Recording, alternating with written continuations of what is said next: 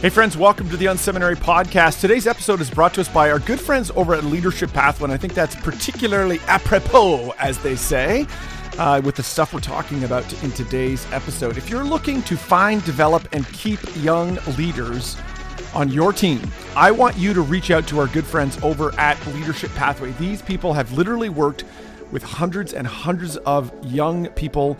They've talked to candidates. They have a proven process for developing young leaders in your church. In fact, they've got a brand new ebook on the 5 core competencies at the heart of the leadership development process of every church that they partner with, and they're giving it to you for free. All you need to do is go to leadershippathway.org/unseminary to pick that up. Listen, I have a lot of sponsors on this show.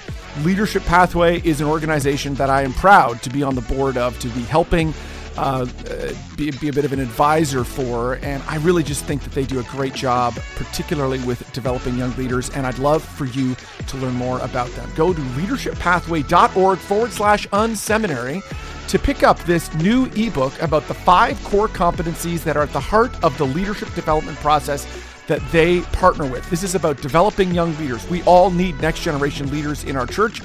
Leadership Pathway, they are the experts at that. They have a proven process for doing that. They've done it with dozens and dozens of churches, literally developed hundreds of young leaders. You should benefit from their experience. Again, that's leadershippathway.org/unseminary today. Are you looking for practical ministry help to inform and inspire your leadership? Do you have a sinking feeling that your ministry training didn't prepare you for the real world? Hey, you're not alone. Join thousands of other leaders in pursuit of stuff you wish they taught in seminary. Welcome to the Unseminary Podcast, presented by CDF Capital, helping churches grow. Visit them at cdf.capital/unseminary. All right, friends, super excited about today's episode, our office hours episode. This is where we take your questions directly, and I get a chance to jump in and offer whatever assistance I can. Today, we've got some great questions around attracting young families. What do we do when we're looking to kind of reach a new demographic in our community? And also a hiring question. One of those consummate, how do we build a kind of team that we want? What would be some helps on that side? Again, to you, I'd love to answer your questions, particularly in this season, which I know can be a bit of a tricky season. Just drop by on seminary.com and look for the Office Hours tab. That's where you can upload it, or just reply to any of our weekly emails. If you're not subscribed to our weekly emails, you should do that. Well, let's jump in with the first question. Here we go.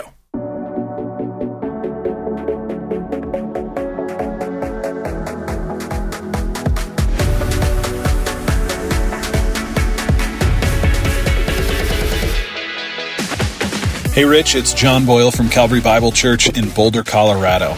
Hey, wanted to pick your brain on attracting more young families to our church. Calvary's been in the city of Boulder for a really long time, since 1889. Boulder's a college town. We have lots of college students, lots of young adults, grad students, post-college professionals who are working at cool tech companies or engineering firms. We have lots of families with middle schoolers and high schoolers, lots of empty nesters, lots of senior adults. But we've noticed, especially having a lot of people who have moved away from Boulder during COVID, that we're really missing young, kind of elementary age and younger families. We have a great kids team that does an awesome job of ministering to the families that are here, but there's just less of them now, and wanted to pick your brain on any ideas you might have of how to attract young families to our church. Boulder's an expensive city. It's hard for young families to afford to live here, but we'd love to reach more of them. Love to hear your thoughts. Hope you're doing well. Thanks.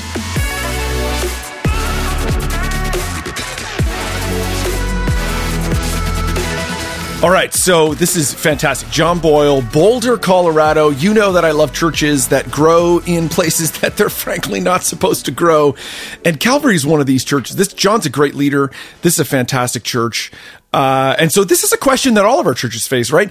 John specifically is asking about young families at their church, but I think all of us, if we're honest, we kind of look at a community around us and say, we're missing this demographic. We're missing some part of what we think is in our community. And so what I want to do is give you kind of an overview idea that we can all think through regardless of who it is that we're thinking we're missing. And then also I will give you 5 ideas specifically on attracting young families. But first, John, what I want you to do is to search for a tool online called the ESRI Know Your Neighborhood tool. Now, ESRI, what this is an organization that was founded, back in the 70s. And they provide information really on kind of mapping information around demographics. Actually, it's even deeper than that. So it stands for Environmental Systems Research Institute. And what they do is they have divided the entire U.S. population into 67 what they call distinct neighborhood styles. And basically what they've done is they've provided this information at an incredibly granular level for organizations like yours and like mine. And they have a free tool called Know Your Neighborhood that provides it at a fairly high level. That's probably, big enough for, or more detailed enough for you and I to really have a thoughtful conversation with our people. But what it does is instead of just looking at demographics, it really drives one kind of layer deeper or a couple layers deeper into behavior. So it actually talks about social behavior, and they've come up with these kind of 67 distinct neighborhoods that represent kind of the behavior of those neighborhoods. So I took the zip code for John's church, and you just enter the zip code in there, and it tells you at a high level a couple of different things. Now, the thing I love about this is what they call the tapestry segmentation. This is the 67 distinct neighborhoods. And in John's particular case, it came out with 3 different neighborhoods, and this is kind of their internal language. It said 27% are what called Emerald City, 19% are what they call Metro Renters, and 14% are Young and Restless. And what you can do is actually get a 4-page report on each one of those distinct neighborhood styles, and it tells you about that community type. Now, interestingly, 2 of the 3 of these major groups don't mention children in them at all.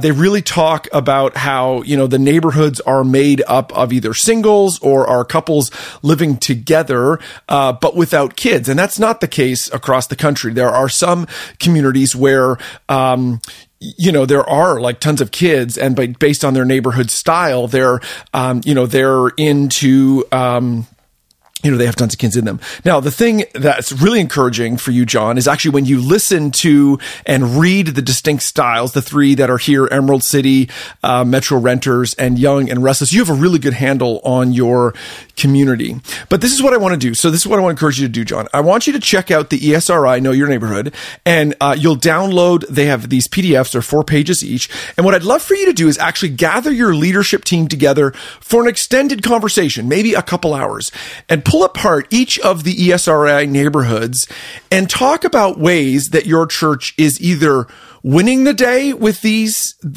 types of folks or losing the day. What are the things that you're doing that are making it easy for people to plug into your church based on the community that you're in, or is making it difficult for them to plug in?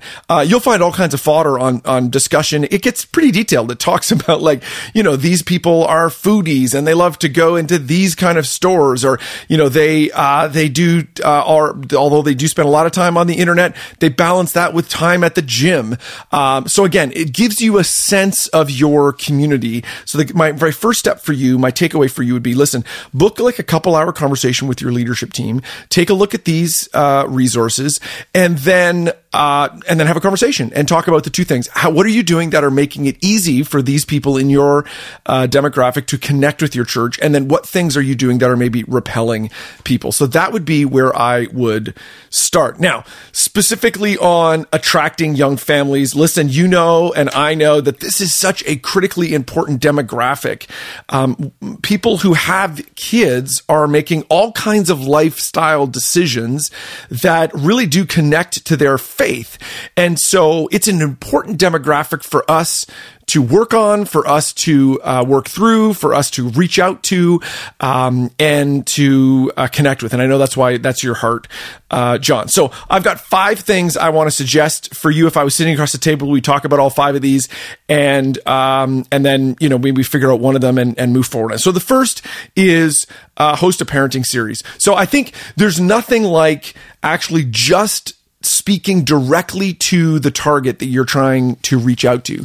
Use the language that they use, and use the biggest gun that you've got, which is your Sunday morning main service.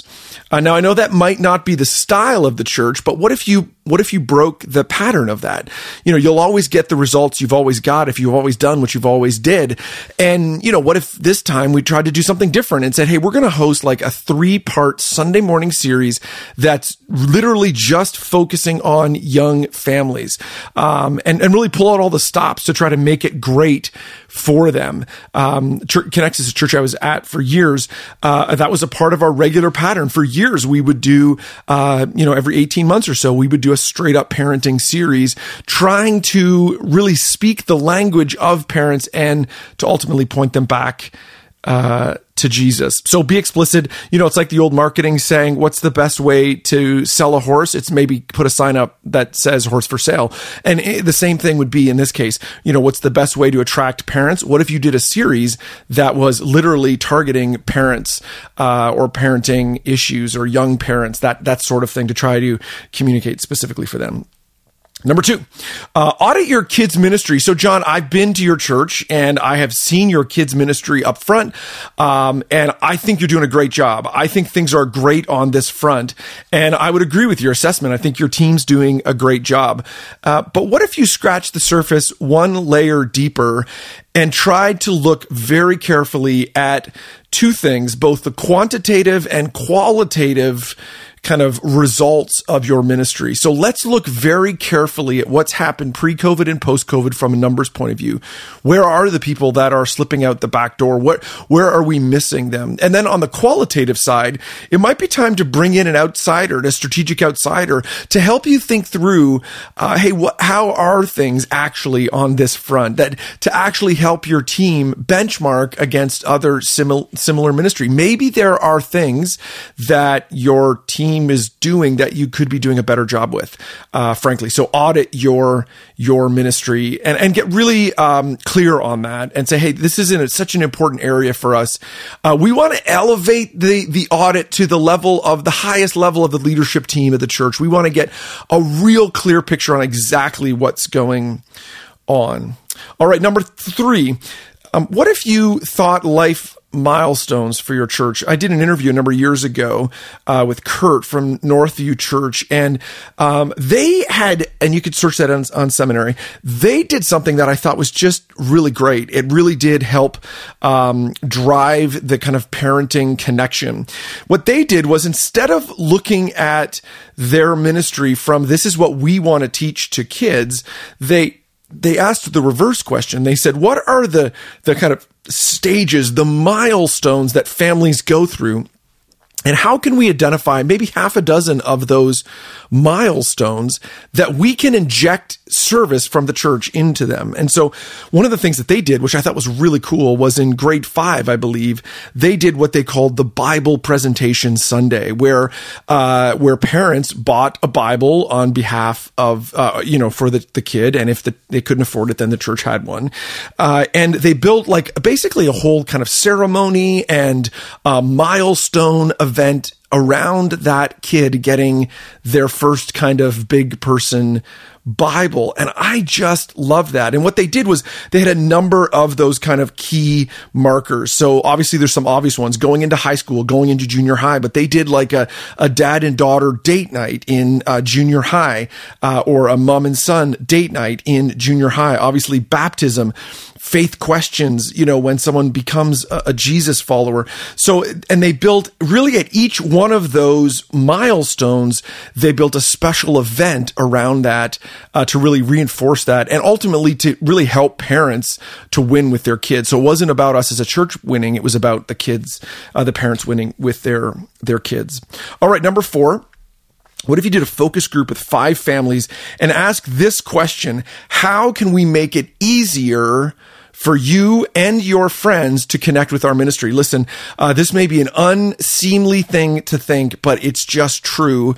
Our culture is built on convenience, and we have to think very carefully about how do we make things more convenient. And particularly young families, gosh, this is such a tough time in life. It's hard. And so what if we drilled in with 5 families or 10 families around what we could do to make accessing our ministry even easier? I know in this season, obviously the vaccine rollout is happening. I'm not sure where it is in your neighborhood. That's been a part of why I think we've seen a hit, that in a number of communities, frankly, we just are not seeing the return to kids ministry yet because of some of that vaccination stuff. But really getting a clear picture on and asking people, what could we actually do to make it easier for you to connect, is a good question. And then the second question that you could drill in with them, because you maybe don't want to spend a whole hour on one question, but you want to drive for that. You want to push hard to figure out what that is. The second question that you could really develop with them is, how can we help you more? Or an even better question is, how can we help you now? So if you got 5 families with young kids and say, hey, what can we do now to serve you? I think you might hear some interesting things over time. So that's number 4, focus groups. And then number 5, I wonder if you really found ways to care about what your target is caring about. And this is really about getting out of the walls of the church and trying to figure out what are those things that the families who have young kids, what is it that they're concerned about, and how do you simply get in the orbit of those things?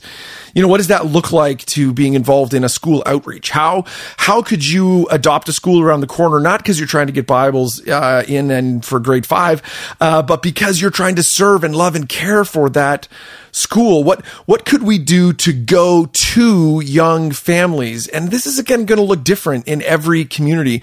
Maybe it's just showing up to parks on, the Tuesday afternoon all summer long with your interns and handing out bottles of water to moms with strollers and saying, hey, our church loves young families and we just want you to know about it. It's a bit of the old school kind of church planting mindset of you got to get to where your people are. So 5 ideas for attracting young families. John, love you, love your church. Thanks so much for the question. Appreciate everything you're doing. Take care, man.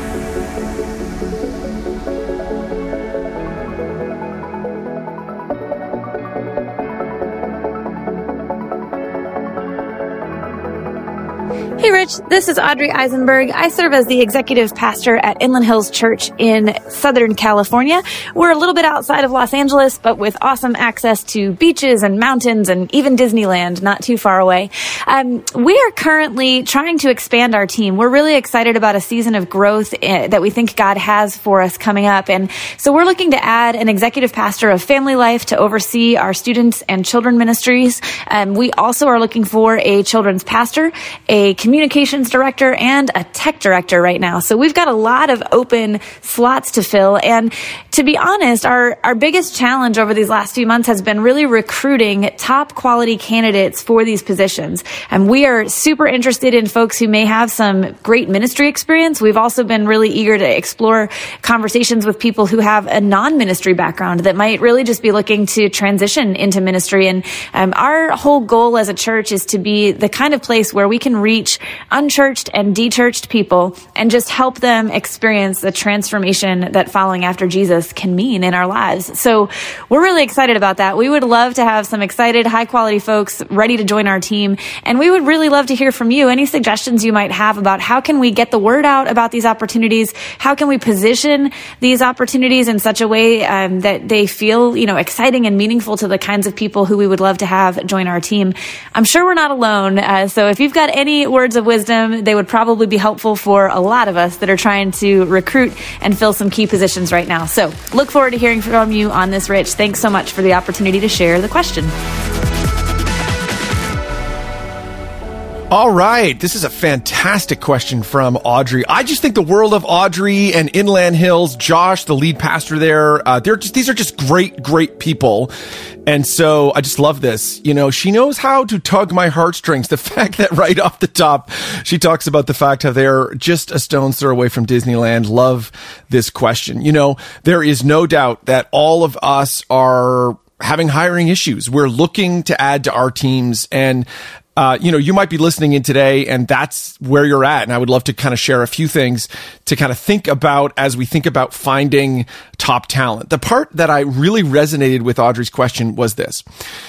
They're looking for top ministry talent, people to actually lead those areas. And, you know, that's difficult to do. We hear this time and again. It's hard to find great people. It's hard to get them plugged in, and they've got 4 different areas. So a couple things that come to mind. First of all, the JOLTS report. Have you heard about the JOLTS report? So this is the job openings, layoffs, turnovers summary. And this is every month, the government comes out with this report. And, most recently I saw a stat that kind of takes your breath away. You've heard about the Great Resignation. If it feels like to you that lots of people are resigning, that's actually true. And the statistic actually is now for 6 months, the kind of previous 6 months to the most recent JOLTS report, that the people who have left, the people that they have willingly quit their role, has been higher than pre-pandemic levels.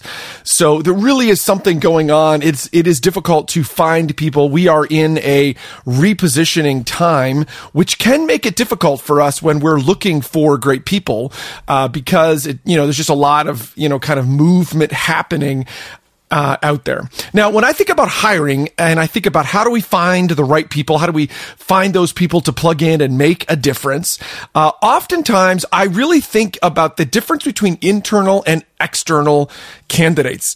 There was a while there in the local church that it was kind of fashionable to say, oh, we only hire internally, because that's like the cool thing to do. And I think it's great to hire internally. In fact, I think that actually lots of churches should hire internally. But it was almost like it was condescending. It was like, we will never hire externally. We'll never hire someone from outside of the church. And I think that's a dangerous precedent to set. And I'll tell you the reason why is this. I really think that we need to look at internal and external hires from 2 different perspectives. It comes down to, what are you trying to accomplish in your ministry? You hire somebody internally for an area when you are wanting that area to kind of keep going, continue to chug along, take the good things that are happening there and double down on them, incrementally improve, take what's happening that's working and keep making it happen. However, you hire externally when there's an area in your church that's maybe broken, and you want to do a better job of it. You want to find a way to and accelerate that, to make it better, to break it and fix it going forward. So that's the way I think about really the difference between internal and external. Now, when we're thinking about hiring, and so if I was sitting across the table from Audrey, I would talk about the areas. Let's talk about these 4 roles. Let's talk about what you're trying to accomplish in those areas. Let's talk about what you're hoping can happen in those in those areas. What do we need to take place? And that would lead us to, should we be hiring internally or externally? And so now, but I've got some advice on either way. So if you're thinking about internal, if you're saying, hey, we really do think that these roles we should be hiring inside, what I always think about internal hiring, what we need to do is create some fishing ponds. Now, these are places where leaders really will attract leaders that you get to know them long-term and potentially hire out of those areas. Oftentimes the people you want, they're not going to just raise their hand. You're going to have to go after them. You're going to have to find them, kind of cultivate relationship with them. There's a little bit of, you got to dig your well before you're thirsty. You need to be working on this before we get to that. And so the 2 fishing ponds that I think could be great, one is a natural one and the other one you're going to have to make. The natural one is actually within your donor pool. So Audrey, you're a senior leader within the church. I would actually challenge you to look at look at the top 50 donors in your church and say, hey, are there any of these people who are, who might be interested in joining our team? And why do I say donors? Not because they're necessarily people with money, but because they usually people who are giving to your church at a high enough level that they show up in that top 15 list. They are people that are bought into your mission. And frankly, they've organized their life, sufficiently so that they're able to give at a generous level, which tells you something about their financial acumen and maybe their ability to make that sort of jump. So the first pool, I would say, is to run a report, top 50 donors, and look through all those people and say, are there any of those people that I would want to go after? And literally, I would sit down with them and recruit them and actually say, hey, it's the joke I always make is like, God loves you and we've got a wonderful plan for your life. Now, if it's like really, you hit on somebody who you really, really, really want them to come, you need to go all in on that. At one point, there was a person I was trying to hire and they knew it. And, we had talked about it and we've joked about it. I showed up to a breakfast meeting with that person. I had their business cards printed already for our organization. I had their job title and their business card, put their own cell phone number. And I started the breakfast conversation by putting those business cards on the table in front of me. You can't do too much. It was obviously $9 or whatever for that. Now, ultimately, they said no. But the reason why I love that is they're the kind of person, if they called me today and they're like, hey, I'd love to join the team, I'd say, yes, absolutely. We'll slot you in. So, I love that they took those home and put them in their desk drawer. And on a day when they're thinking, oh, maybe I don't want to do my thing anymore. I know because this individual, they tell me that. They're like, I still have those cards. I'm like, well, you can cash them in at any time. So that's one, your donor pool. The other one would be key leaders. And what you want to do is maybe you and Josh put together a list of 50 or 60 leaders, maybe not that many if it's just two of you, maybe it's 20 or 30 leaders, and host a book club rolling forward and say, hey, we're going to get together with a group of people over the next 3 months. We're going to read this book, and then we're going to get together and talk about it. Now, this is one of those, you got to dig your well before you're thirsty. And the reason why you're doing this is you want to develop leaders and you're getting in the orbit of leaders. But ultimately, these are also the kind of people who you might want to hire long term. And just getting relationally connected to them through something like a book club could help you over an extended period of time. Now, that may not solve your problem right now with these 4 people, but it could get you in the relationships with the kind of folks internally. So that would be what, if you're thinking internal, Audrey, that would be what I would be thinking. That would be some kind of initial ideas that I would think. Now, what about externally? If you're thinking about how do I network outside of my church to find people externally? Here's an activity for you, Audrey. What I would do is I want you to think of a list of 10. If you're really desperate, I would think 20, but 10, you should be able to do 10 pretty easily. Open up a spreadsheet and you're going to have 3 columns. And in the first column, I want you to write down the names of 10 people who have 2 things. One, they have some sort of network. So they have an existing network of people. And the second is that they're the kind of people who, if you were to call them up, they would be willing to think about who, in their network might be interested in joining your team. And what you do is you write down all their names in that 10 or maybe 20 people. And then in the next 2 columns, the first column, I want you to rate their influence on a scale of 1 to 10. 1 being this person has massive influence. They're the kind of person that has a huge social network. I'm not talking about like a huge social network online, but it could be that, but it also just like they have, lots of people follow them. They're like a big dog leader. So that would be a 1. 10 would be they're not that influential. Then what I want you to do is in the second column, I want you to rate your likelihood, or if you were to ask them, the likeliness that they would say yes to getting your jobs out to their network, whether that's through talking about it, whether that's through maybe doing an email to friends, maybe that would be through doing blogging about it or talking about it on their Facebook or something like that. How likely, if you were to ask them, would they say yes? Then I want you to do 2 sorts. First, you're going to sort the names 1 to 10 in the influence bucket. So number 1 being at the top, number 10 being at the bottom. So you'll have a list of names, or you have the most influential person at the top of the list.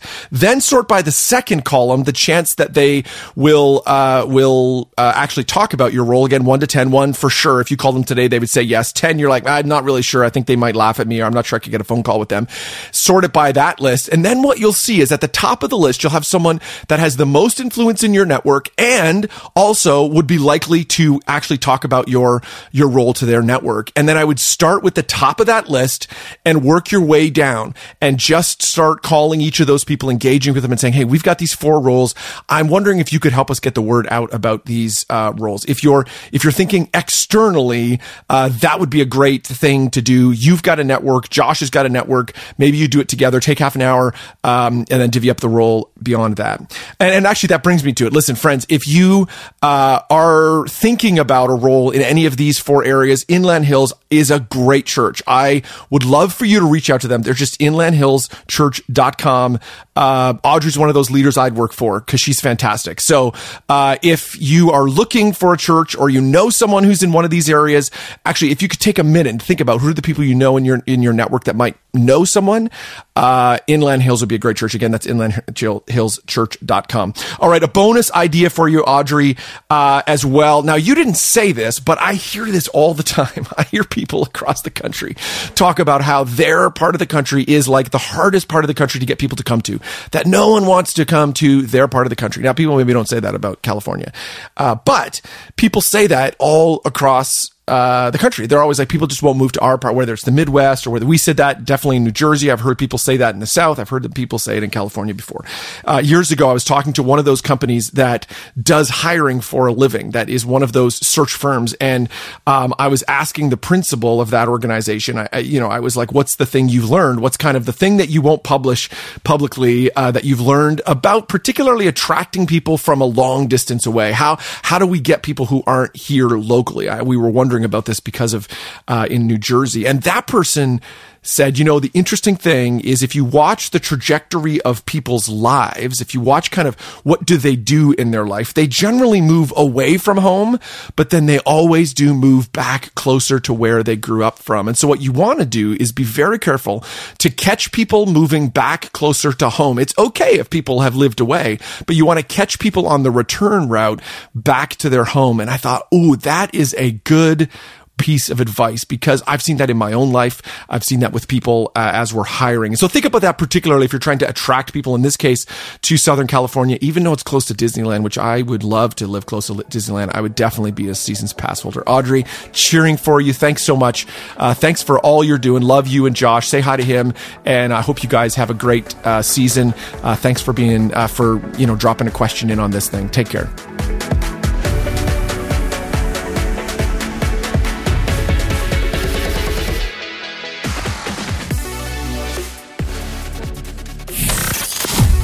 Thanks for tuning in to the Unseminary Podcast. Drop by unseminary.com for more helpful resources for you and your team. There you will find articles, online courses, and so much more. Unseminary, stuff you wish they taught in seminary. Presented by CDF Capital. Visit them at cdf.capital/unseminary.